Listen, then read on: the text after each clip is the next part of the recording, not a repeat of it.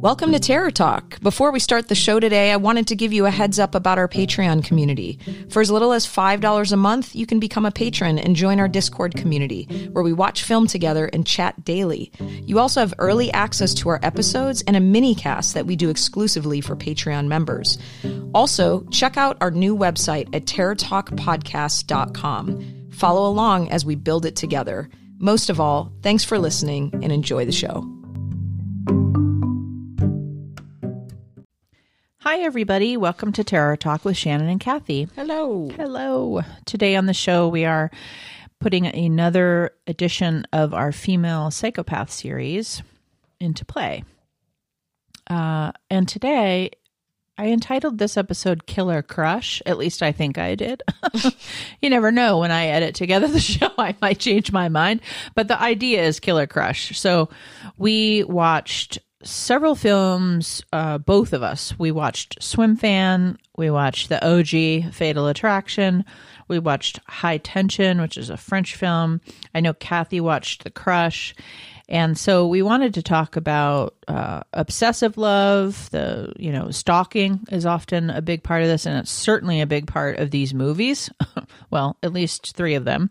So we wanted to address that, the psychology of that and where that's coming from. But then also just in context for the films. So, yeah, I mean, I think, obviously stalking, like you and I were saying, stalking is just one component of this. But I think that when we see obsessive love, you're going to have somebody who is essentially stalking, and that could be through following them. It could be looking them up. It could be collecting things about them, like we saw in Swim Fan.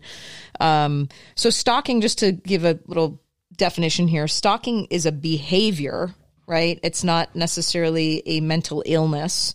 It's defined as chronic nuisance behavior by an offender that results in harmful and emotional effects on the victim. So the lifetime prevalence of 12 to 16% of women fall victims to this, and 4 to 7% men fall victim to this. And, there's a lot of different reasons why people engage in obsessive forms of love. So it could be anything from someone who has more of a borderline personality organization, who's highly narcissistic, could be someone who's sociopathic, it could be somebody who's delusional, or components of all of those. Some of the research will also show that, like, early attachment, so someone's desire to own or possess somebody in order to satisfy their own unmet needs, believing this to be love. So I know we'll talk a little bit about love addiction and sex addiction in a little while here, but, likely rooted in some sort of disorganized or neglectful attachment. Clearly, the person doesn't have any clear boundaries or really sees the other person as a separate person. Mm-hmm. And then oftentimes, like we saw in all of the movies that we watched for today, is a form of delusional jealousy. So this can cause the person to believe that the other person has feelings for them, even if they've made it clear this isn't true. Yeah. And so we see that in all of these women, and erotomania too, this idea that someone important or famous is obsessed or in love with them. There's so many different delusional disorders around obsessive love. And I think this is a really interesting, we saw a lot more of these made in the 80s and 90s. We don't see as many of them anymore. And I'm not sure if that's because we're trying to change the role of women in horror and in thrillers, but we certainly saw, we've seen a lot of this, and it certainly does exist from both ends. I mean, there are men who are also obsessive, have obsessive love addictions and things Absolutely. Like that too. We just happen to be focusing on women today. And then also some of the, sort of clinical controversial topics like sex addiction, where we know that a lot of narcissistic personalities will state that they have sex addiction, but is that really what's going on? So we'll talk about a little bit of this throughout the discussion today. Some things to just remember when we're talking about more of like the sociopathic personalities. And that could be somebody who has borderline personality disorder with sociopathic traits. So poor to no behavioral control, manipulative and cunning, grandiose sense of self, pathological lying, complete lack of remorse, deep-seated rage, lack of remorse, shallow emotions, incapacity for real love, and many of them are seduction addicts. We'll talk about that too. So just a little stuff there. Little stuff. In the context of these, I'm sure those things will come up in our discussion of these movies. As we like to. As you were talking, I was thinking there's a series called You. Yeah. Where is a great series that is more of a representation of, a male sociopath who ends up with obsessive love is sort of the way he executes that sociopathy, I would say. Yeah. That's his drug of choice. Let's put it that way. Great series, though. But anyway, back to the ladies. Let's start with the OG in my mind of the 1987 movie Fatal Attraction. For me, that's a movie that introduced this idea for sure. Me, and she's still terrifying. Even when you watch it, she's terrifying to this day. So I rewatched it for this because I hadn't watched it in a very long time. So I needed to rewatch it. I didn't remember sort of how it played out. And so for those of you who don't know, came out in 1987. For Dan Gallagher, who is played by Michael Douglas, life is good. He's on the rise at his New York law firm, is happily married to his wife, Beth, who's Anna Archer. Nice to see her again. And has a loving daughter. But after a casual fling with a sultry book editor named Alex, who's played by Glenn Close, everything changes. Jilted by Dan, Alex becomes unstable, her behavior escalating from aggressive pursuit, certainly, to obsessive stalking.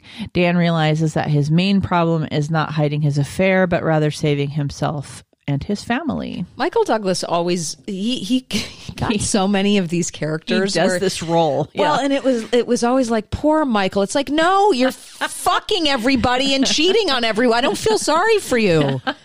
Well, here's the thing. Here's what I see. I see a dude who cheated on his wife, right? He got himself caught up in a situation where he spent a weekend, basically. And that's typically how it starts in many of these. Yeah.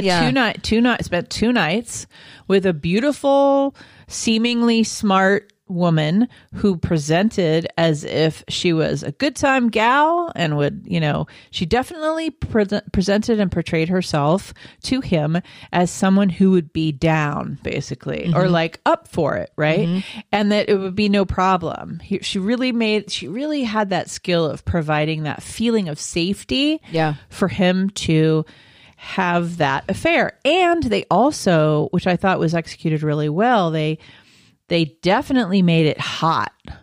Like it was like sex for 48 hours is how they portrayed it. Right. But like she took him out dancing. They went to meals. Like they just had this wild time. And I also think it's a portrayal of that idea of you make a mistake. He made a big mistake. And then not only would you pay for it with your partner in your world if you have a monogamous relationship, because I want to make sure I say, like, not everybody has the same rules in their relationship. Right. Some people don't observe monogamy as their standard in the relationship. So I'm not talking about that. But this was a relationship that was set up as monogamous, and he fucks that up. And then this is a metaphor, really, but also happens in some criminal cases. Well, and he has a family. It's not like he has a kid too. Not to minimize. Oh, if he only had a partner, but I mean, he's a kid. He's dad. Absolutely. And ups the stakes for sure. And I think there is something.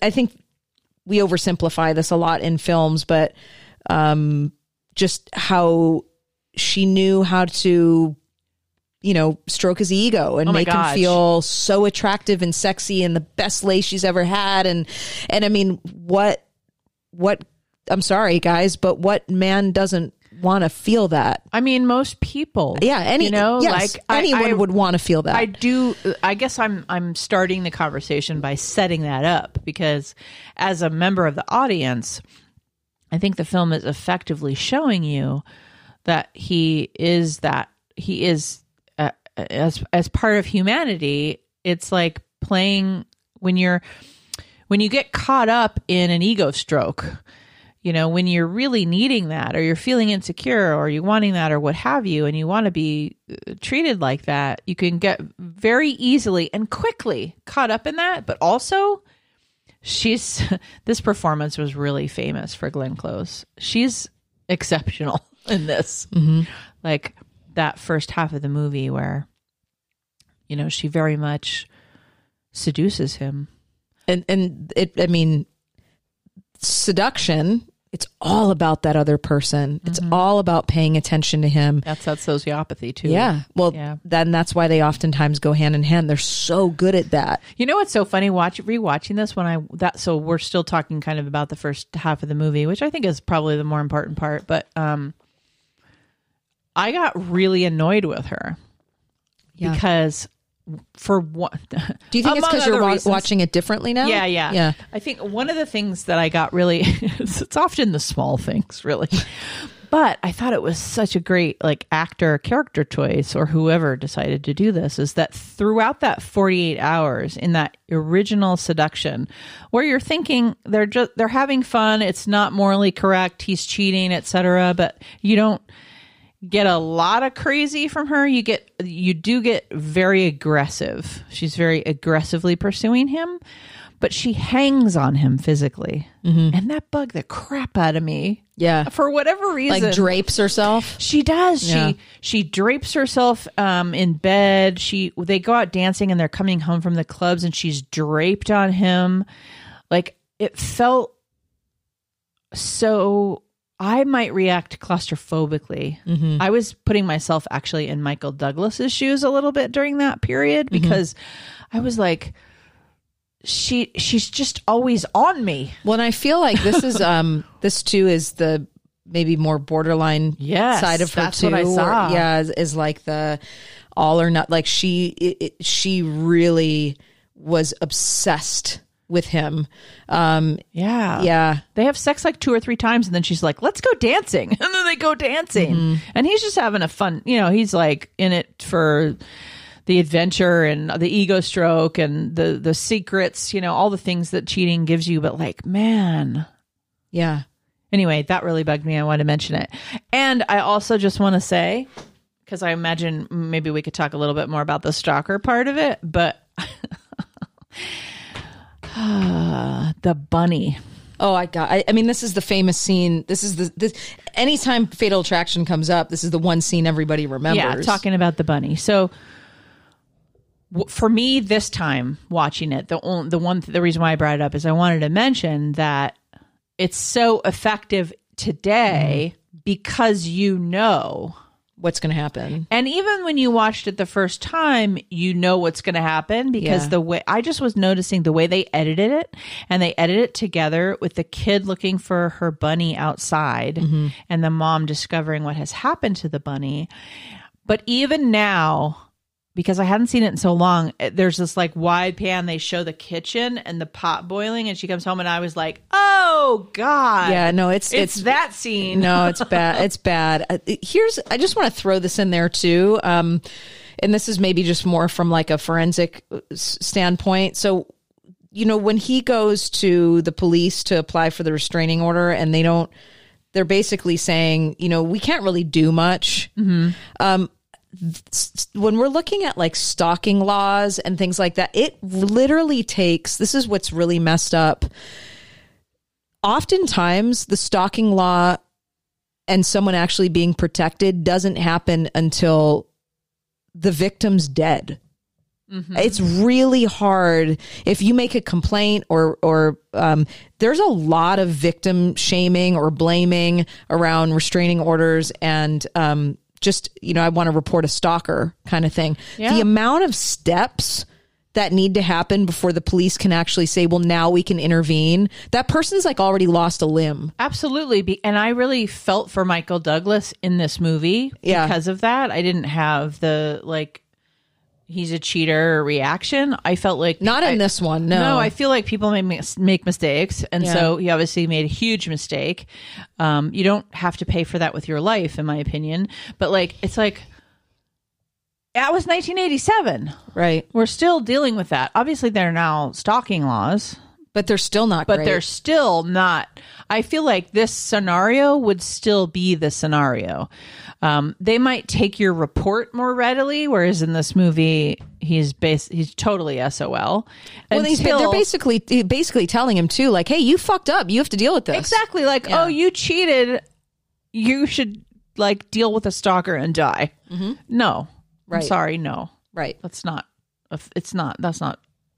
cool. Yeah. Or fair. Like we can school you later, but we don't need you to die over it. Yeah, like you're going to pay for that in your marriage. Yes. If that's the rules of your marriage and that's what you've decided are like the rules of your, union, then you're going to pay for that. You might lose your marriage, and that would be an appropriate reaction. Right.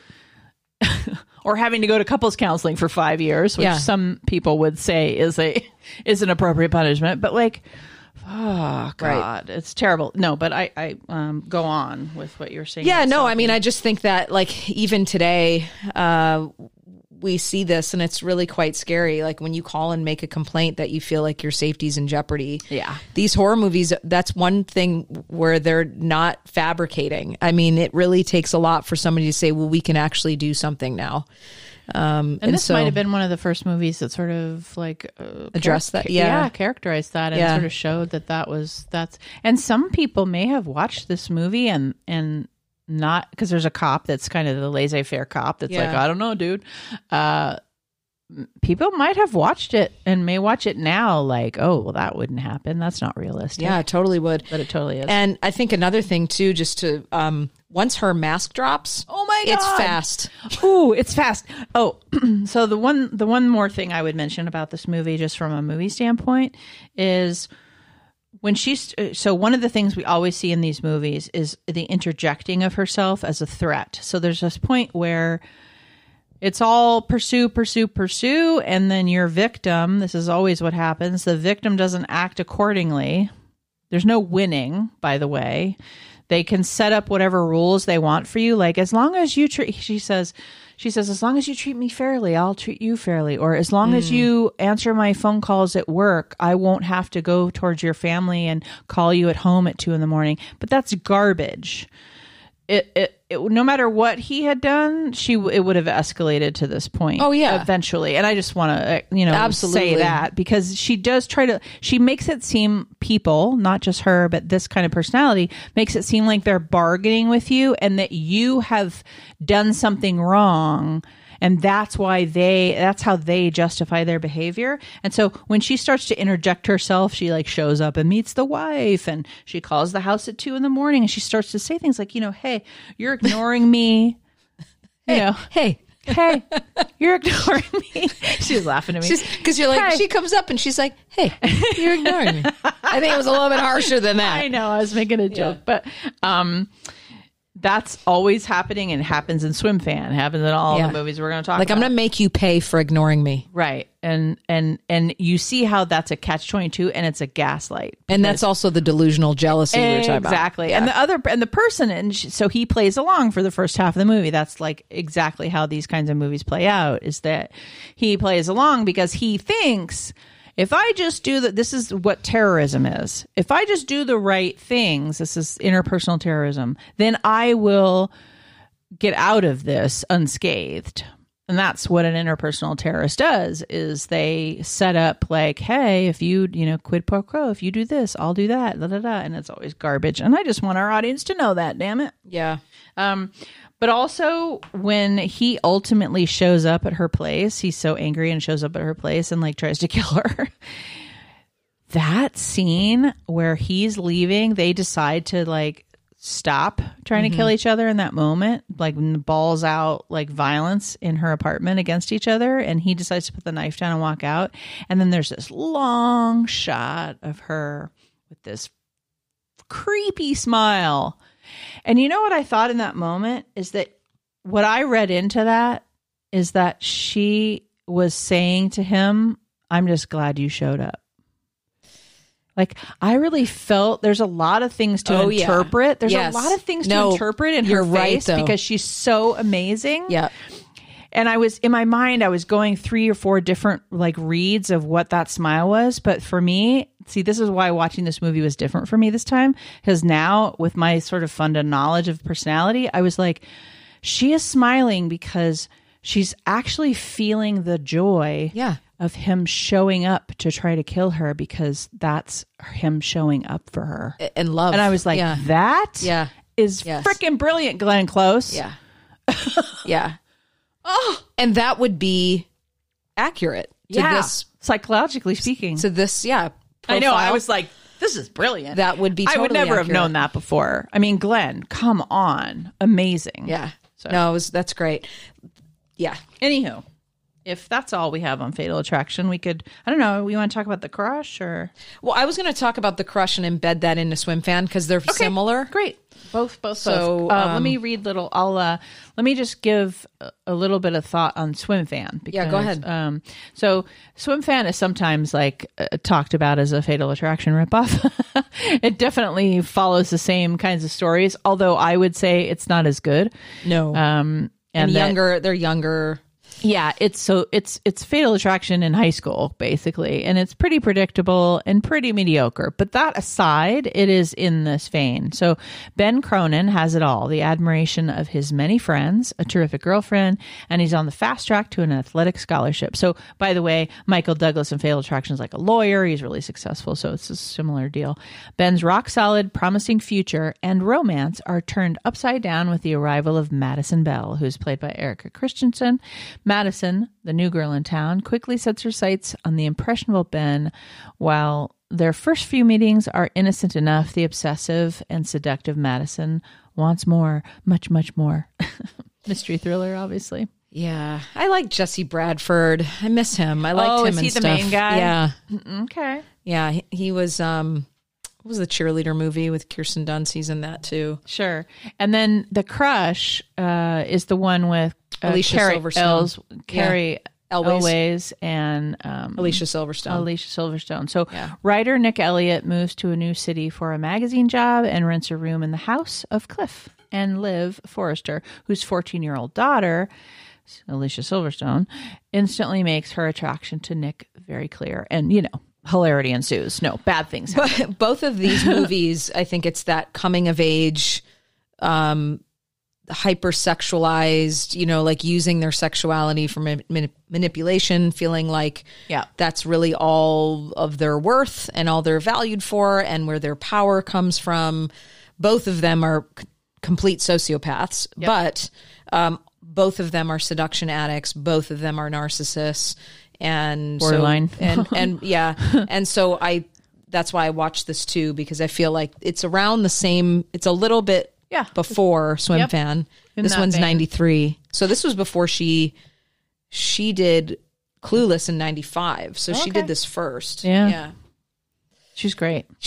I'm assuming you prefer her in The Crush. Alicia Silverstone? Do you prefer The Crush over the Swim Fan, just like movie-wise? Not necessarily. I just like Alicia Silverstone more. Yeah, as an actress. And I still like the stuff that she does now. And this is like under The Crush is like an underage girl with an older man. It's a Lolita story basically, except she's the perpetrator. And Swim Fan is same aged. So that's a distinction, I think. That's right. Yeah. But also the when we were doing this, I was thinking that Rebecca De Mornay movie that we watched. Hand the Rock's Cradle? Yeah, I was thinking that kind of had a little bit of flavors, which we did in our last Female Psychopath series episode. Yeah. But anyway.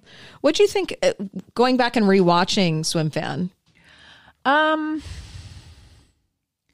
think I feel as if when I originally watched it, I was more entertained probably than I was this time around. This time around, I am coming from an older perspective, two, just myself maturing and older in psychology and a lot more knowledge, and also a lot more knowledge about films and having watched a lot more films and really kind of established what I like and what I don't and my study on story. So it's pretty mediocre. And I don't know. I mean, I watched it in one sitting. It's like potato chip movie. Watching Fatal Attraction still held up and affected me because of the performances, but also because of the script. It's just really well done. I think with Swim Fan, though, which I thought The Crush was different. Yeah. Swim Fan, there's zero character development. They're incredibly surfaced characters as far as I'm concerned. Like, yep. Agreed. You don't, I mean, I didn't want Ben to die. No. But I mean, he's a likable, probably because Jesse Bradford played him. If it would have been someone else, I don't know if I would have cared. But there isn't a lot of depth to the characters, so I'm not incredibly invested. Where in The Crush, I thought that they spent a lot of time developing her character, her best friend's character, and you know a lot about Carrie Elways and even the woman that he works with who he ends up dating. There's just a little bit more depth to them. Right. Not incredible. It's no Fatal Attraction either, but I feel like The Crush was a better movie. It was better developed. Right. Yeah. Good. I think they follow a similar story, I guess. They all follow a similar story where there's an obsession. You can tell as an audience member it's a little bit off. Fatal Attraction for me was like, she seemed off from the start. Her aggressive, like, interpersonal attitude seemed really challenging. Like, I kind of wanted to back up when she's talking. Like, I think I would back away.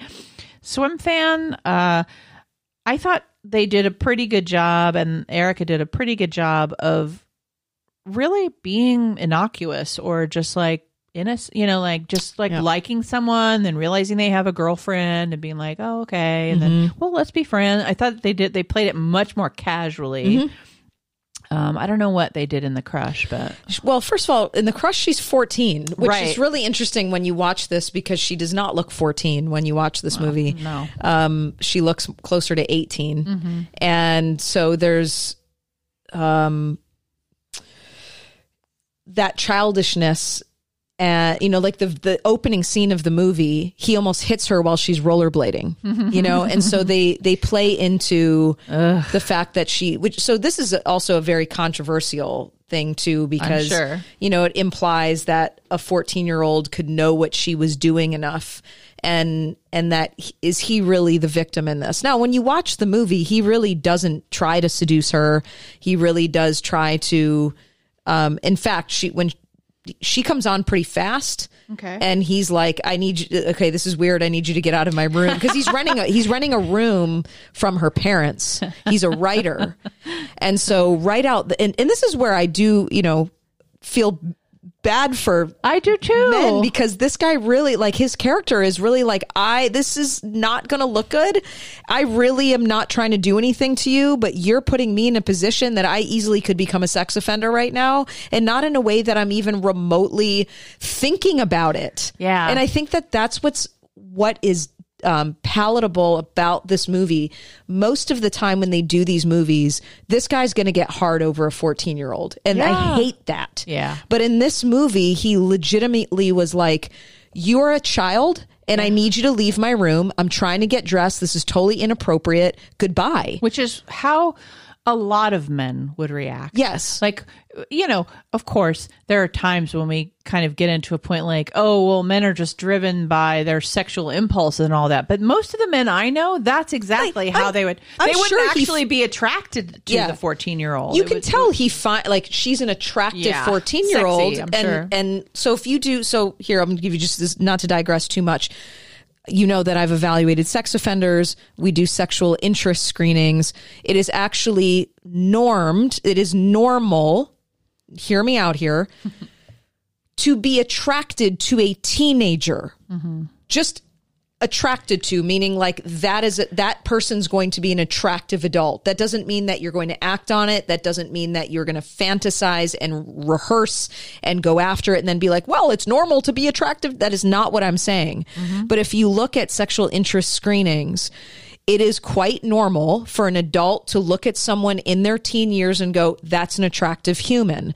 So was there a part of him that found her attractive? Yes. Was there any inkling of him that wanted to act on it and nor didn't believe that it was inappropriate? Absolutely not. Right. Like, he was not a criminal there was no criminal psychology there. In other words, he wasn't going to he was not objectifying her. Right. He was not pretending to not be interested, because it can go the other way too. Sure. Adult women can be attracted to 16-year-old men. The number one reason women are slapped with sex offenses is teacher student. Right. And we've had a lot of stories over the years in the news about that. So we see that very commonly. No, I'm glad it's not a digression. I'm glad you added that.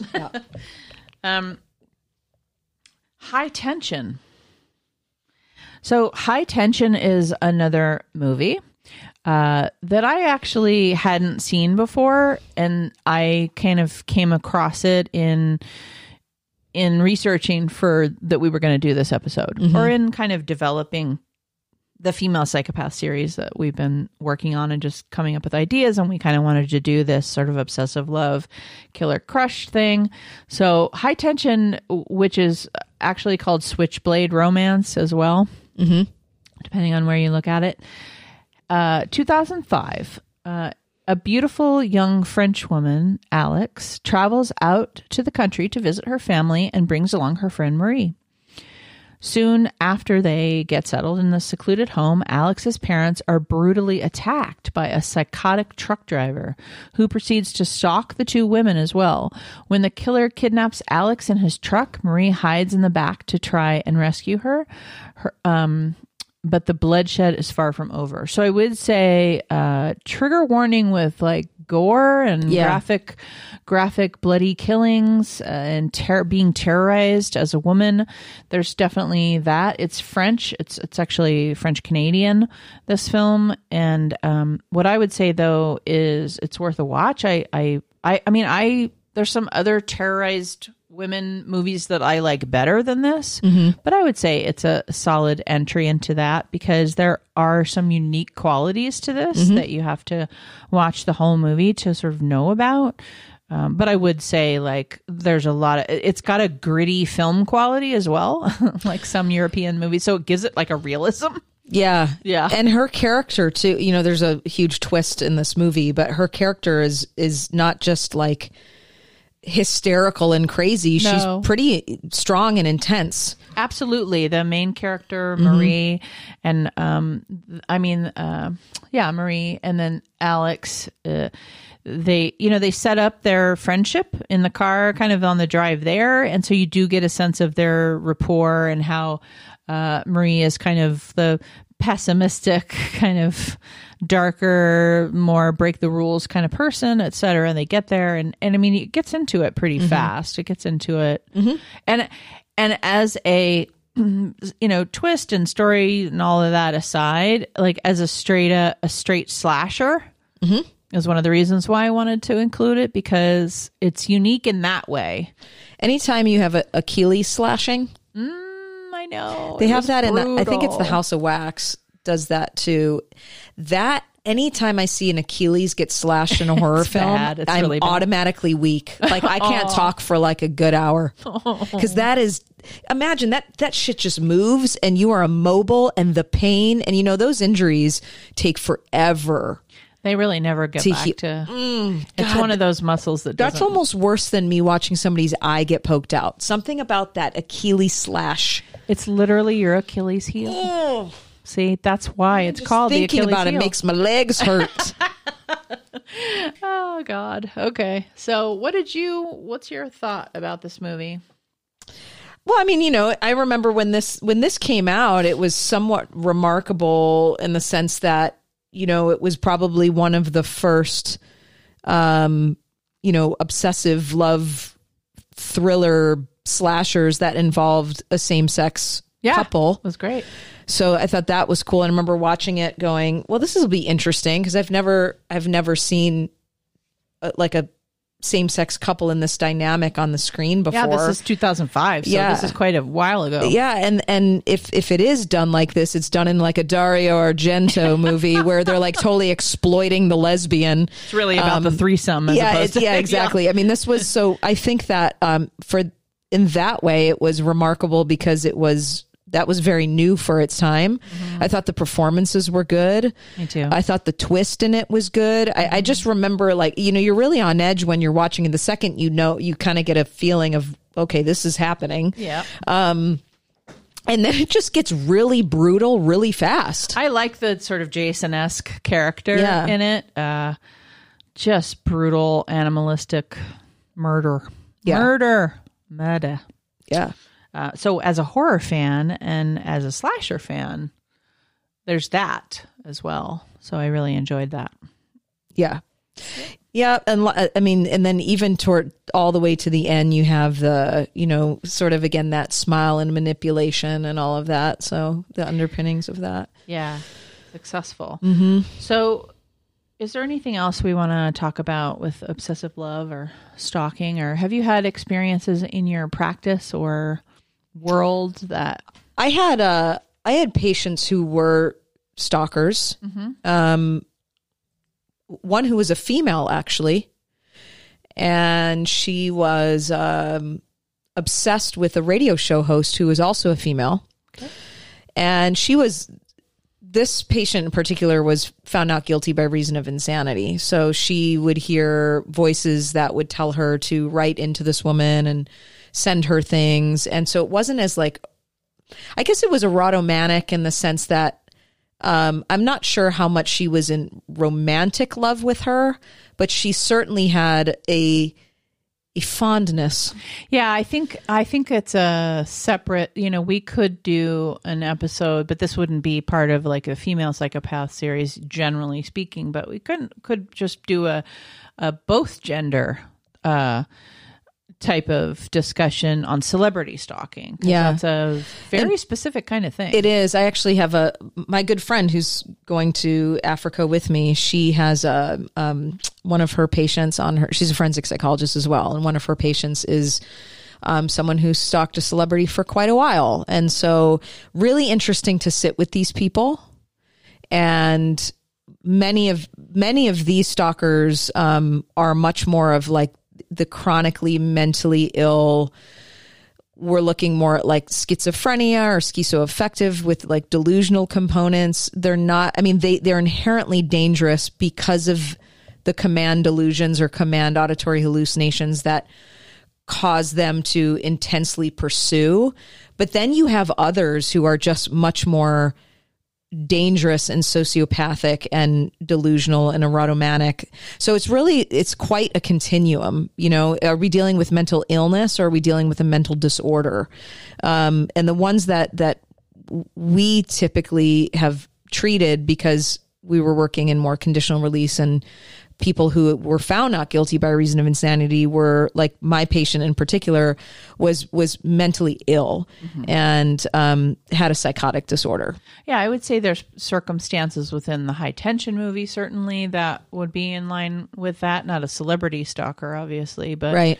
But delusional, hallucinatory, blah, blah, blah. You know, like that is felt in that movie in spots, and certainly personality disorders are represented in the other films that we talked about.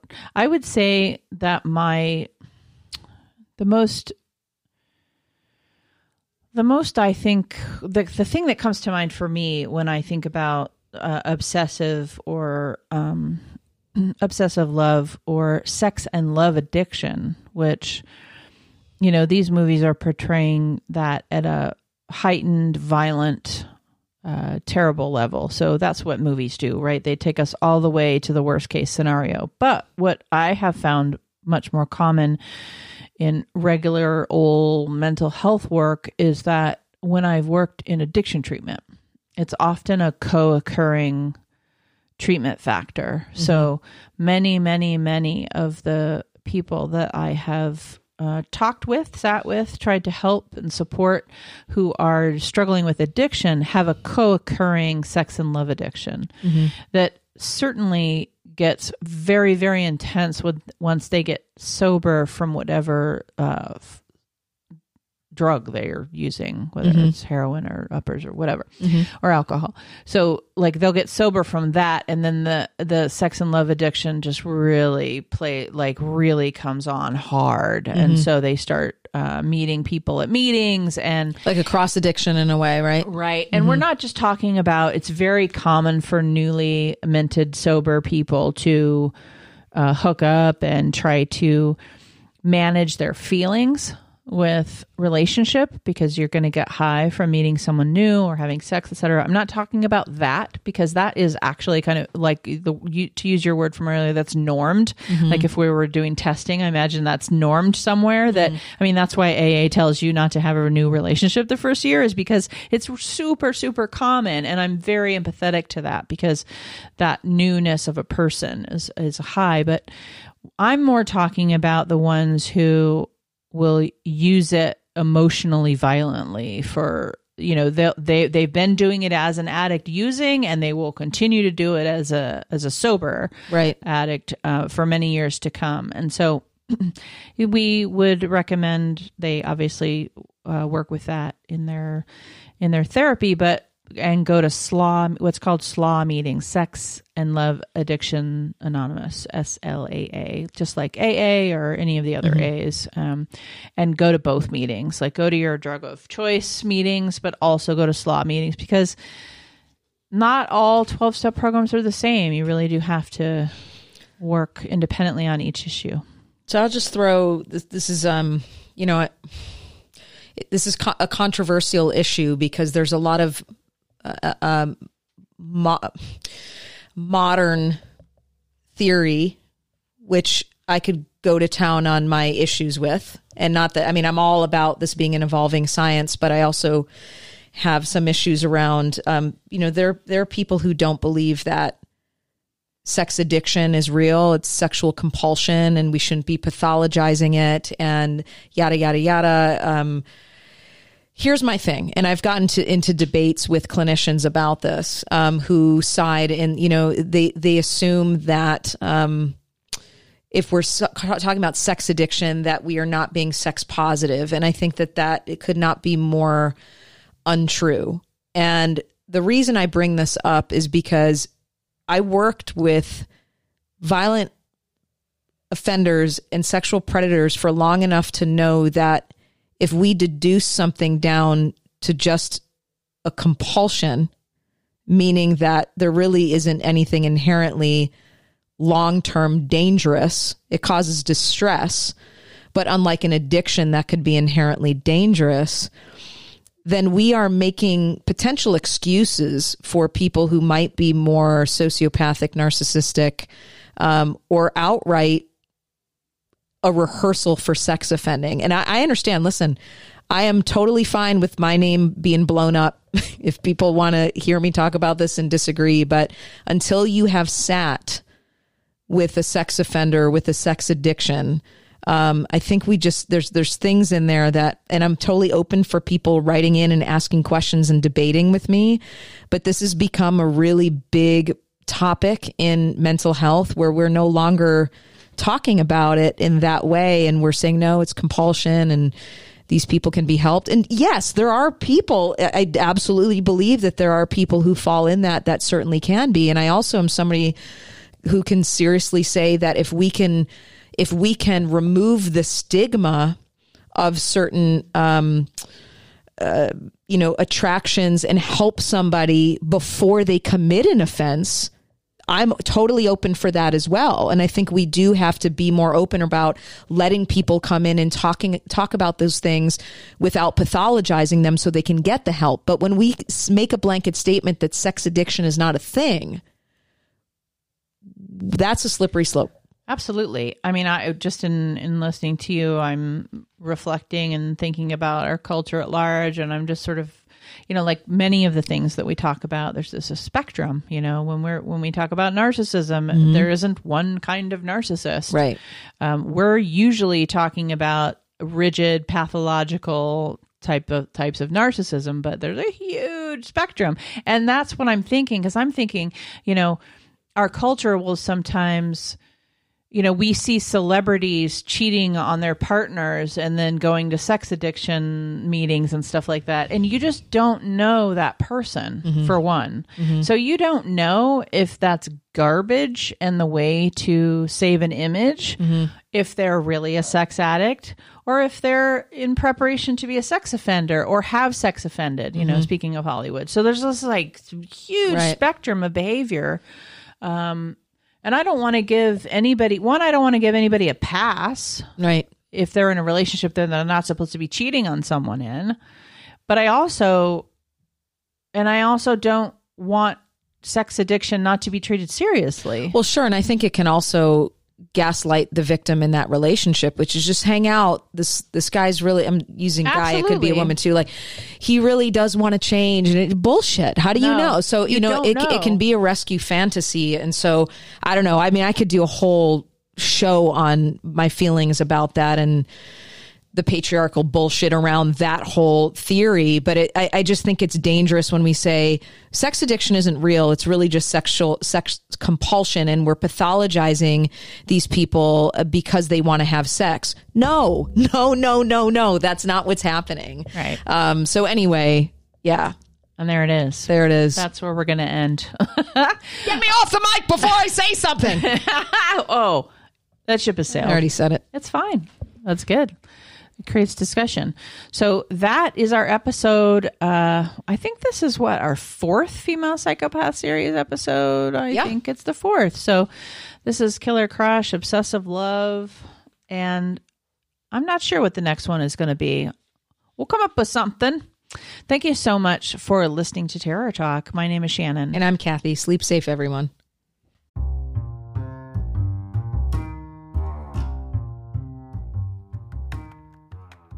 We hope you enjoyed this episode of Terror Talk. Please check out our Patreon page, Instagram, Twitter, and Facebook.